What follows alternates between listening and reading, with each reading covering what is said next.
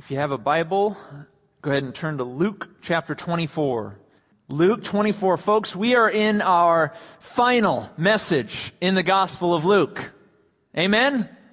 Amen. 18 months of going through the Gospel of Luke with Pastor Tom. He's exiting with the youth, by the way, the Trek Junior High and High School. Those who would like to go to the barn can head out with Pastor Tom. But 18 months of going through this wonderful Gospel of Luke. I also want to make mention of the fact that while this summer we're going to do a little bit of a potpourri, cover a number of different topics, come fall, we are, looks like, tentatively heading in the book of Esther. So we're going to be in the book of Esther come September, and I wanted to share that with y'all. If you wanted to read in advance and get to know that story, I think it is apropos for such a time as this.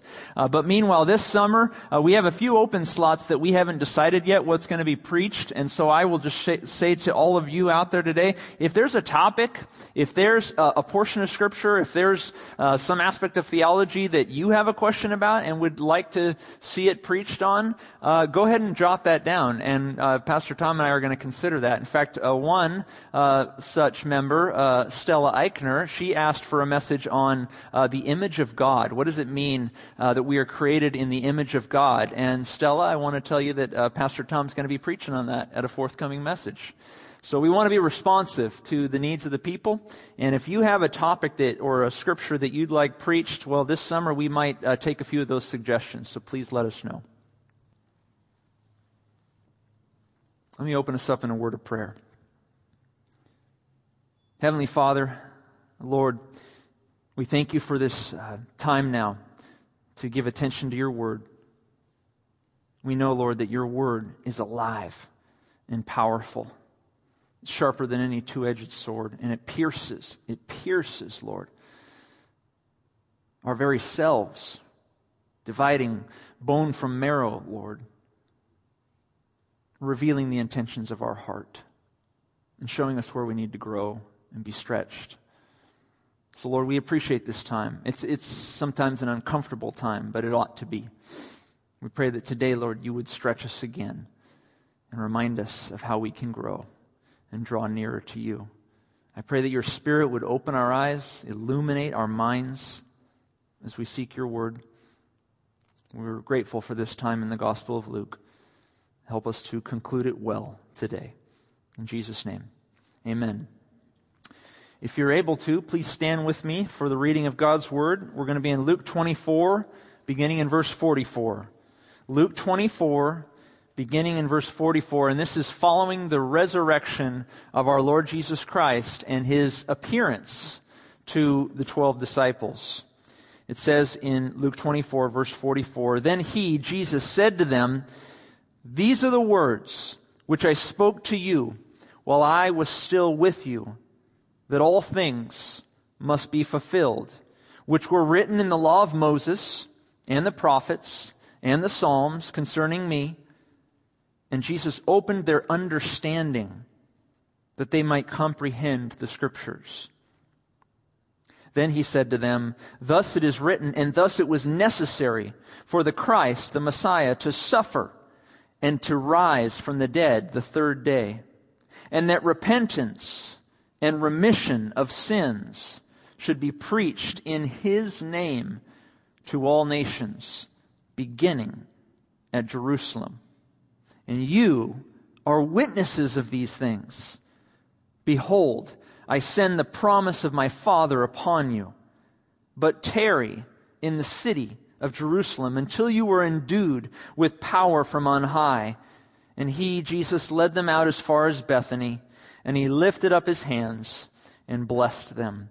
And now it came to pass, while He blessed them, that He was parted from them and carried up into heaven. And they worshipped Him and returned to Jerusalem with great joy, and were constantly in the temple, praising and blessing God." Amen. You may be seated.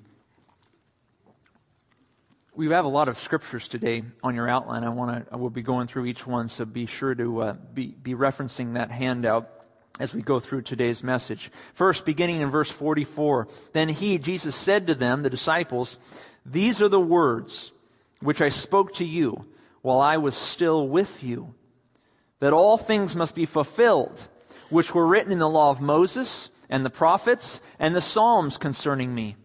And Jesus opened their understanding that they might comprehend the Scriptures. 3 places in the Scriptures that Jesus references that he was revealed, that his coming, his suffering, his death, his resurrection was revealed. Jesus says it was riddled throughout all of the Old Testament for those with eyes to see it. He says it was spoken of in the law of Moses. It was spoken of in the prophets. It was spoken of in the Psalms. And I want to give you just 3 examples of those. In the law of Moses, where was Jesus spoken of? Well, one such instance was Deuteronomy 18, in which Moses wrote, "The Lord your God will raise up for you a prophet like me," Moses says, "from your midst, from your brethren. Him you shall hear. And the Lord said to me, I will raise up for them a prophet." We're speaking of the Messiah. "Like you, Moses, from among their brethren, and will put my words in his mouth, and he shall speak to them all that I command him. And it shall be that whoever will not hear my words which he speaks in my name, I will require it of him." All the way back in the law of Moses, the Messiah, Jesus Christ, was prophesied, was predicted. Not just the law of Moses, but also the prophets. One such example, Isaiah 53. "But he, the Messiah, was wounded for our transgressions. He was bruised for our iniquities. The chastisement for our peace was upon him, and by his stripes we are healed. And we like sheep have gone astray. We have turned every one to his own way, and the Lord has laid on Christ the iniquity of us all." Not just Moses, but also the prophets. Not just the law, but also the prophets. Isaiah, many others, testified, prophesied of the coming of Jesus, of his suffering, of his death. Take a look also at the Psalms. Psalm 22, selections from that chapter. "All those," this is spoken of from the perspective of the Messiah, "all those who see me ridicule me. They shoot out the lip. They shake the head, saying, he trusted in the Lord. Let him rescue him. Let him deliver him, since he delights in him. For dogs have surrounded me. The congregation of the wicked has enclosed me. They pierced my hands and my feet. I can count all my bones. They look and stare at me. They divide my garments among them, and for my clothing they cast lots." Friends, the clarity with which the Messiah was prophesied in the law, in the prophets, in the Psalms, in all of the Old Testament, the clarity is mind-boggling. One final one, Psalm 16:10. "For you will not leave my soul in Sheol, nor will you allow your Holy One to see corruption," a reference to the resurrection of the dead. All of the Old Testament, the law, the prophets, the Psalms, attest to the coming of Messiah Jesus, to his suffering, death, and resurrection. Luke 24:46, our text, "He said to them, thus it is written, and thus it was necessary for the Christ to suffer and to rise from the dead the 3rd day." We read these scriptures now in hindsight. You know, we read them 2,000 years removed from the scene of the Jews of Jesus' day. And we read them in hindsight, and we look back at the law, the prophets, and the Psalms, and we say, it's as clear as day. Their meaning is clearly evident to us. How can anyone not see this? But friends, I'm here to say to you, don't ever take for granted. Don't ever take for granted how plainly you read the Word today. Don't ever take for granted how clearly your mind reads the law of Moses and the prophets and the Psalms and the prophecies therein. Don't ever take for granted how you look upon them and say, obviously, this is a reference to Jesus Christ. Remember that your ability to read the Word and understand its meaning is a gift of God that He has given to you. For many people's eyes have been closed or restrained. They've been closed. They've been, as Paul says it, they've been veiled to the gospel of Jesus Christ. As plain as it is to you and me, we look at the law, we look at the prophets, we look at the Psalms and say, how can you not see this? But for many people, their eyes are veiled. Paul says in 2 Corinthians 3, should be on your outline there, but their minds were blinded. For until this day, the same veil remains unlifted in the reading of what? The Old Testament. Because the veil is taken away in Christ. But even to this day, when Moses is read, a veil lies on their heart. Nevertheless, when one turns to the Lord, the veil is taken away. Don't ever take for granted how clear you see things in the Word. It is a gift of God that you can read it in the way that you do. This same theme, ironically, is very much present in the Gospel of Luke. If you have your Bible, it's I forget whether or not I had listed it there on the outline, but if you have your Bible and look at the story prior to this one, going back to the road to Emmaus, if you look at verse 16 of chapter 24, it says that they, that is the people walking with Jesus after he had resurrected, their eyes were, quote, restrained, so that they did not know him. These were followers of Jesus, by the way. These were two followers of Jesus on the road to Emmaus from Jerusalem after the resurrection, and even their eyes were restrained, were veiled in part. They couldn't even see him clearly. Later on in that same story, verse 30, now it came to pass as he sat at the table with those two, that he took bread, blessed, broke it, gave it to them, and their eyes were what? Opened, and they knew him, and he vanished from their sight. And they said to one another, did not our heart burn within us while he talked with us on the road, and while he opened the Scriptures to us? This theme of veiling, of closing, of restraining, and then of opening, making plain, it is riddled throughout the Gospel of Luke, particularly as we get to the end. In our text this morning, verse 44 again and 45, Jesus said to them, these are the words which I spoke to you while I was still with you, that all things must be fulfilled, which were written in the law and the prophets and the Psalms concerning me. And he opened their understanding, that they might comprehend the Scriptures. You see, friends, even the disciples were unclear. They sat with Jesus for 3 years. They sat under his teaching for 3 years. They watched all of his miracles for 3 years. They listened to everything that he said. You would think, after 3 years of doing that, you might pick up a few things. But even to the point of his death and prior to his resurrection, the disciples, they were despondent. Their eyes were veiled. They didn't get that Jesus had already predicted his death and coming resurrection. God must open our hearts and minds and eyes for us to understand his word and for us to see him clearly. The Father must draw us in. It is a gift of God that you can look upon the Word and read it as plainly as you do. Thank God for that every day. Because many people read it and read it with nothing but disdain and with ridicule and with a mocking spirit. They read the same prophecies that you do, and they find every which way to interpret it differently. They find every which way to discredit it, to discredit God's Word.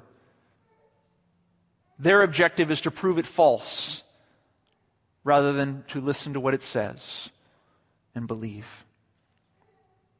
It is the humble man or woman who unassumingly asks God for wisdom, whose eyes will be opened to the truth, and whose minds will be given wisdom to understand the Lord and his word.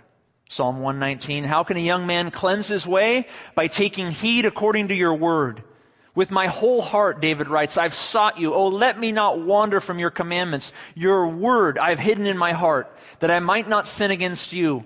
Oh, how I love your law. It is my meditation all the day. In Joshua 1:8, this book of the law shall not depart from your mouth, but you shall meditate on it day and night, that you may observe to do according to all that is written in it. For then you will make your way prosperous, and then you will have good success. It is the humble man or woman who unassumingly asks God for wisdom who will have their eyes opened and their minds clear to read God's word, to understand who the Messiah is. But to the proud, all that is given is a veil. So which are you? The humble man or woman who diligently seeks wisdom and instruction from God through His Word? Or do you go it alone in your pride? Do you rely instead on your own wisdom and your own know-how, your own life experience, believing in your own ability to direct your life? You can go that route, but your eyes will be veiled. One way leads to intimacy and growth with God. The other way leads to blindness. And what's most tragic about that blindness is that you don't even know there's a veil.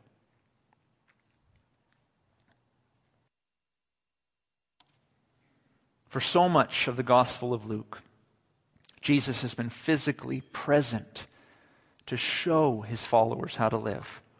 But now, as we near His final ascension into heaven, He re-impresses upon His followers that the intake of God's powerful word is going to be imperative if they desire to draw near to Him.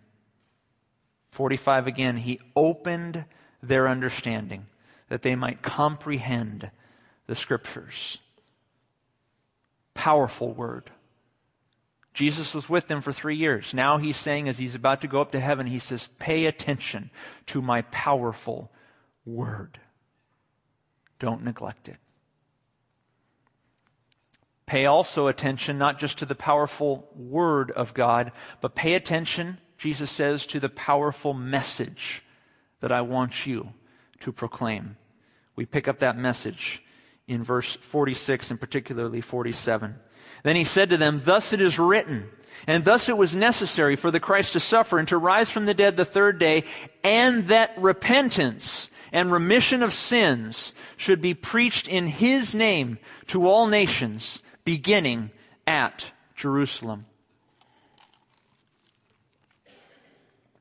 Jesus has given us a powerful word to go with us as He ascends into heaven, a powerful word to remind us of all things, to remind us of His coming, of the prophecies about Him and of His instruction for our lives. And He's given us a powerful message within that word, a message that you and I are to proclaim. Jesus writes, and that repentance, verse 47, and remission of sins should be preached in Jesus' name to all nations, beginning at Jerusalem. Regular intake of God's word, necessary for growth and intimacy. Comprehending and disseminating the message, necessary and important for our growth and intimacy in Christ and for the salvation of the nations. The message of repentance and remission of sins. Now, it's important that we notate a few points about this message, the way Luke describes it, the way he characterizes it. It's important that we notate a few points as we attempt to understand the message that Jesus has called us to preach. So I've listed there on your outline 3 points there. The first is this. You can take notes. Repentance and remission of sins are not the same thing, number one. Repentance is turning from sin. Remission is receiving the forgiveness of sin. I'll say that again. Repentance and remission of sin are not the same thing. Repentance is turning from sin. Remission is receiving the forgiveness of sin. And that's an important distinction, one that we should make as we attempt to understand the message that Jesus would have us carry on. Number 2, repentance draws us nearer to God. But repentance alone does not guarantee the remission or forgiveness of sins. I'll explain that in just a moment. Repentance draws us nearer to God, near to God. But repentance alone does not guarantee the remission or forgiveness of sins.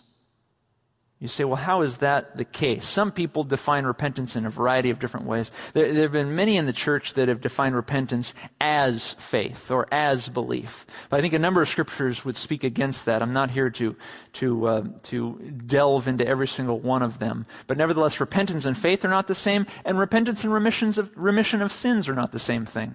So we've defined repentance in different ways across the history of the Christian church. In some cases, they define it as belief or faith, which I think is incorrect. I think repentance is unique. It's an actual turning from sin. It's looking at sin, not liking it, and turning around and walking away from it. Repentance is turning from sin. We might ask the question, well, if I've turned from sin, doesn't that guarantee that I've been forgiven? Doesn't that guarantee that my sins have been forgiven? That I've received the remission of sins? I want to give 5 examples as to why the answer is no. Just because you've repented doesn't mean you've received the remission of sins. 5 examples on your note sheet there. Number 1, the prodigal son. Many of you will recall the preaching in the prodigal son in Luke 15. What happens? A son of his father had a great inheritance, and the son said, "Father, give me the inheritance now. I want to spend it now." And so the father gave him his inheritance, and the son went off and lived in a prodigal kind of way. He lived wayward. He lived in a way that was luxurious, and he was frivolous, and he spent all of his father's inheritance, and he wasted away, so much so that he found himself at the end with no money, eating with the pigs in Luke 15. And he said to himself, what have I done with my life? I need to go back to my father. I need to repent and go back to my father and see if he will take me back. And so this prodigal son, he repents of his wayward living. And he turns around and he walks to the father. But as he walks to the father, he has no guarantee, none whatsoever, that the father will take him back. In fact, the son even says, as he begins the journey home, he says, perhaps my father will take me back as a slave, a servant. So the son is not optimistic that his father will forgive him and take him back. He repents, but as he comes home, he has no guarantee of forgiveness.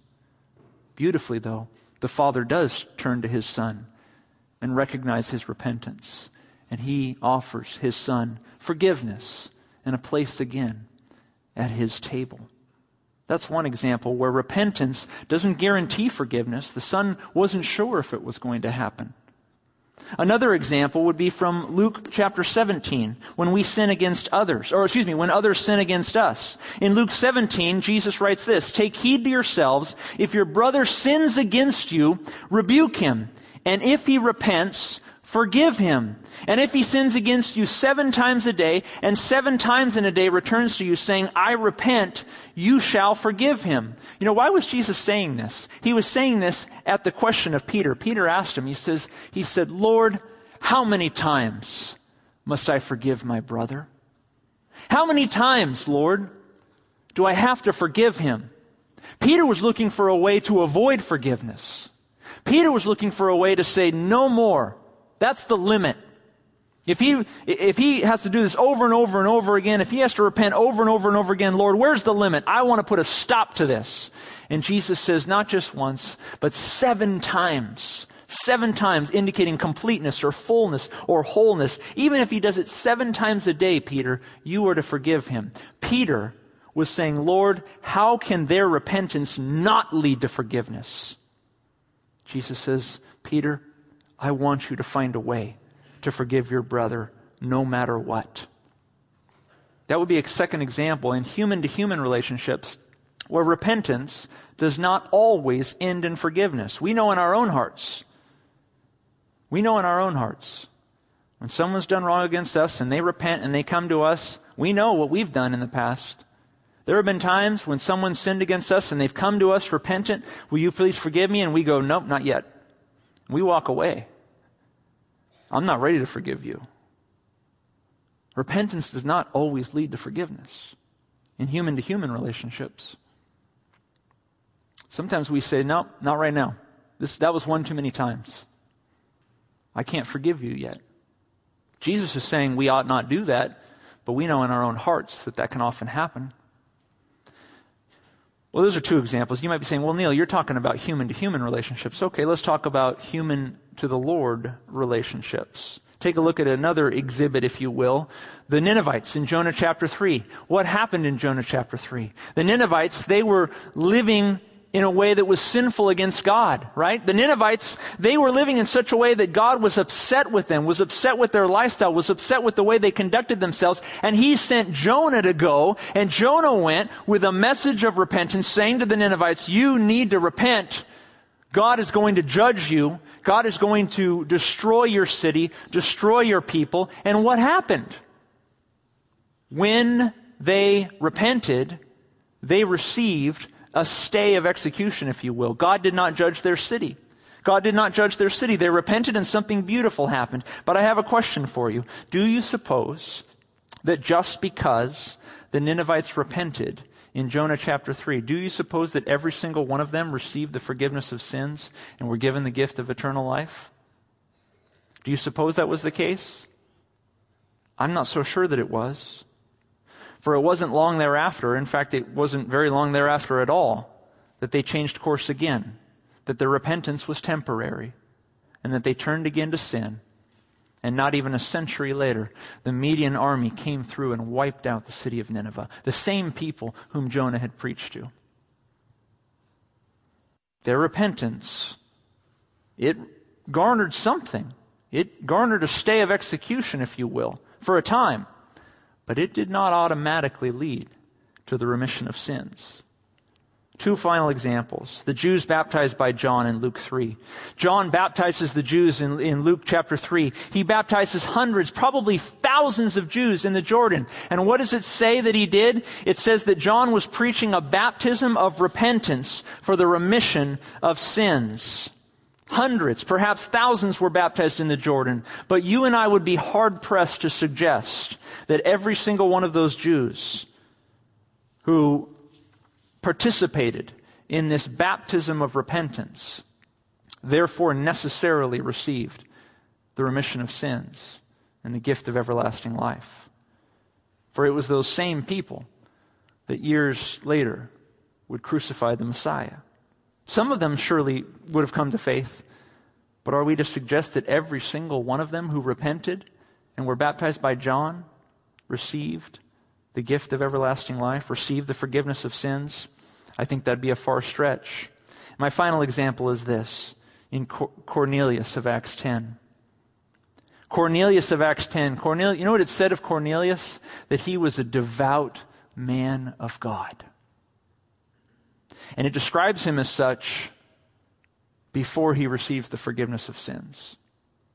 Before he receives the gift of everlasting life, before he comes to faith in Christ, it says that Cornelius was a man who was devout, a God-fearing man. He was a repentant man. He was a man who tried to live well, tried to live right.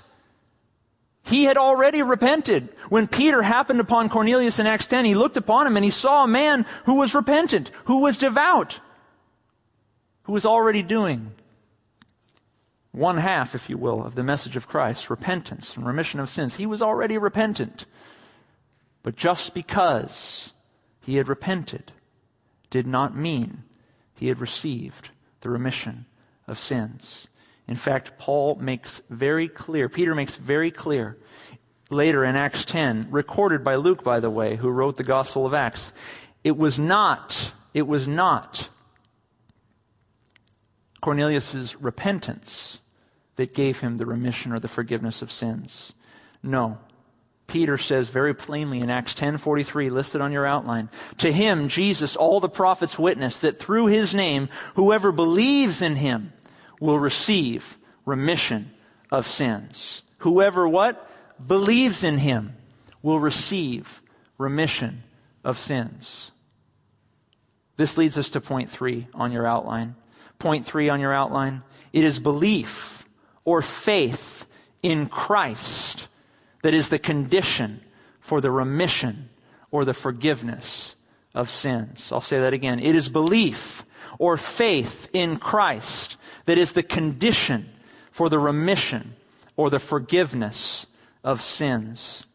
As told plainly by Peter in Acts 10, as mentioned again in Acts 13, listen to this. Write this down. I don't believe it's on your outline. Acts 13, 38 and 39. Therefore, let it be known to you, brethren, that through this man, Jesus, is preached to you the forgiveness of sins. And how do you get it? For by him, everyone who believes is justified from all things from which you could not be justified from the law of Moses. The message that we preach, the message that Jesus has called us to preach, it must be a complete message. Repentance, while extremely important, repentance, turning from sin, while very important, is not the condition to receive the remission of sins. Just because you repent does not mean you've received the forgiveness of sins and the gift of everlasting life. Cornelius repented. He was not saved until Peter came and preached to him the gospel. The Ninevites repented. We have to suggest that their whole city was saved. Hundreds, thousands repented at the baptism of John. Are we to suggest that every single one of them came to faith in Christ? It is not always it is not always the case that repentance will lead to forgiveness. It is often the case that repentance is a catalyst to forgiveness.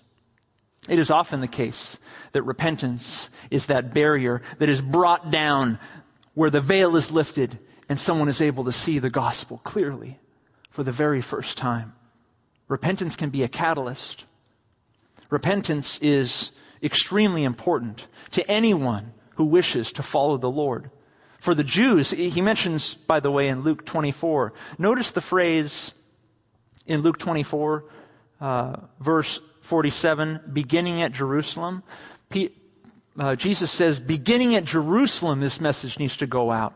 Because why? It was at Jerusalem that the people had crucified the Lord.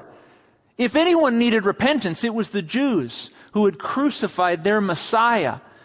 Jesus says it starts here in Jerusalem. The same people who have put me on a tree, Jesus says, they need to repent. They need to have that barrier removed. They are guilty before God. And later when Peter preaches in Acts 2, it says that as they heard the preaching of Peter and as they realized what they did, in Acts 2:37 it says the Jews were cut to the heart. They were cut to the heart. And they realized what they did. And that's when Peter said, repent.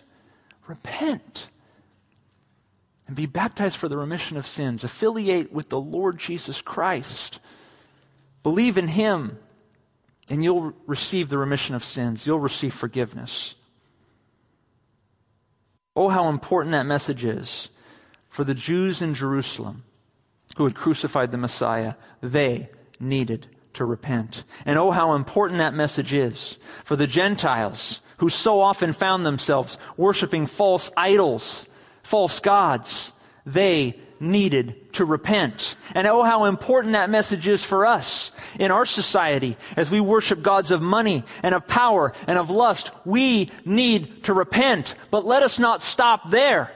Let us not just tell the world, repent, repent, repent. If they repent and that's all they do, we will have done nothing for them. No. Repentance and the remission of sins, which according to Acts 10:43 comes to those who believe in the Son for everlasting life. When I see on the street corner up at 3rd Street Promenade in Santa Monica, or when I see in the street corner down in San Diego or in Los Angeles a preacher and he's holding up that sign, repent, repent, repent. Friends, that is half the message. He's giving half the message. If all you do is repent, you are not receiving the forgiveness of sins. If all you do is repent, you are not receiving the gift of eternal life. look upon Jesus Christ. Look upon his death, his resurrection, his sacrifice for you, and believe in him. Put your faith in him.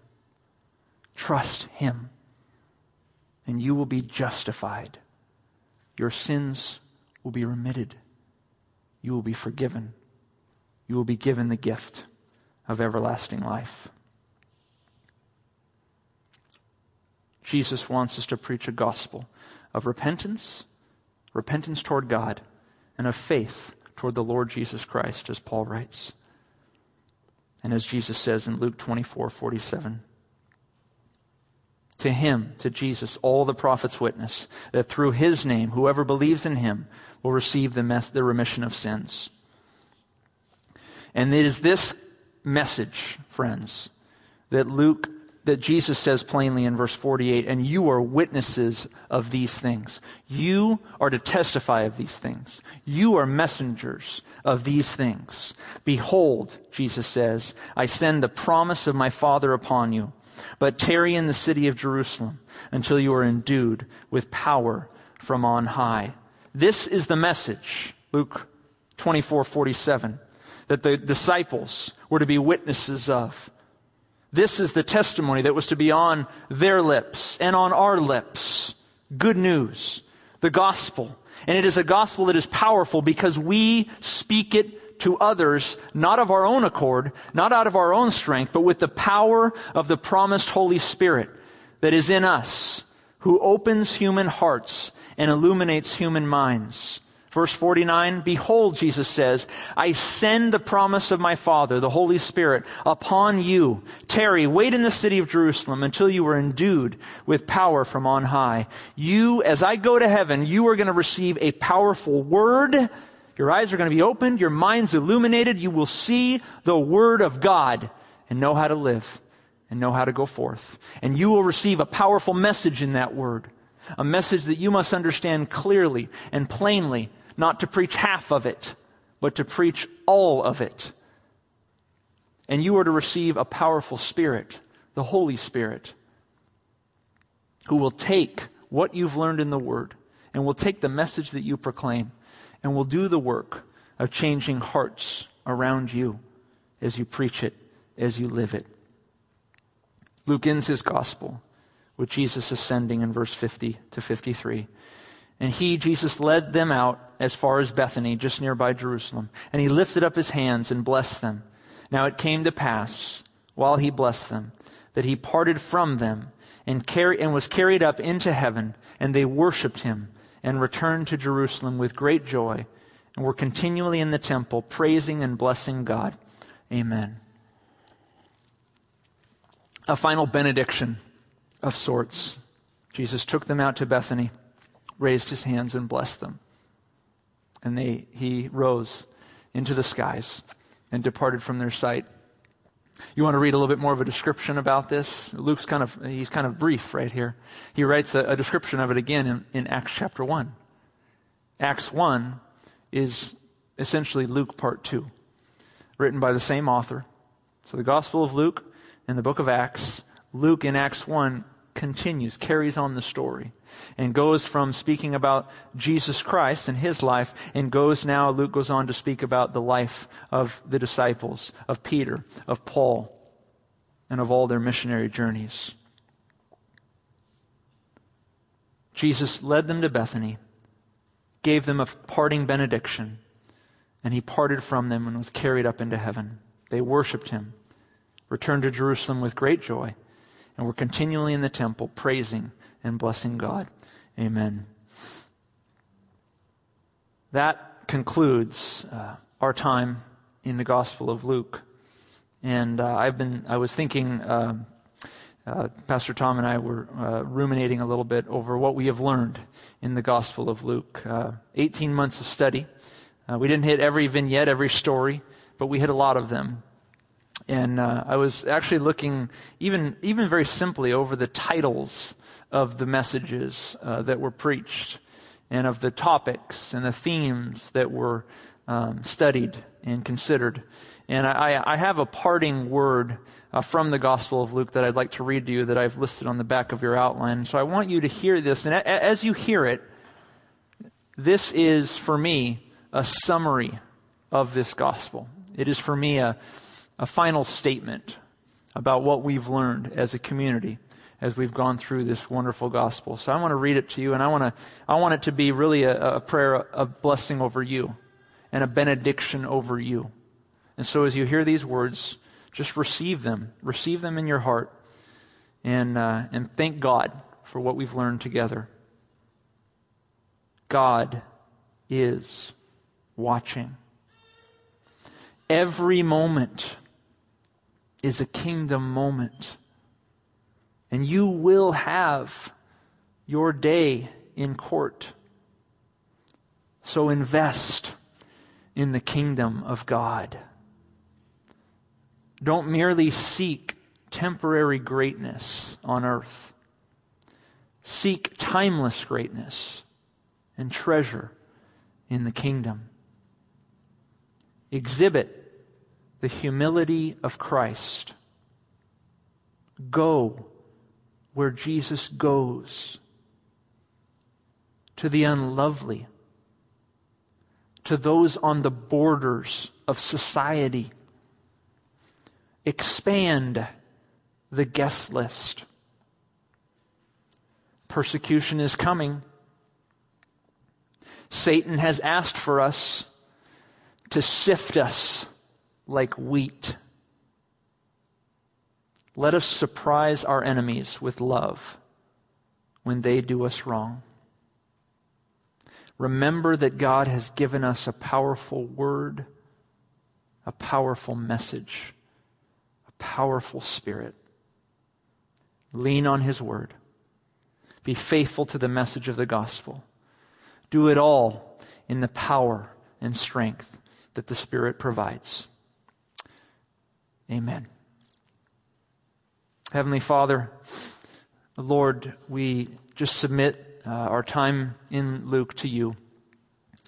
And we trust, Lord, that your Spirit, your powerful Spirit, would use your powerful word to continue to impress upon our hearts how to live, how to conduct ourselves, how to speak, how to act, how to clearly proclaim the message of your Son, Jesus Christ, in whom, by our faith, is the remission of sins. We love you, Lord. We thank you for the gift of everlasting life that you've given to us. May we take that gift, may we take that life, and may we experience it abundantly as we live for you. In Jesus' name we pray. Amen.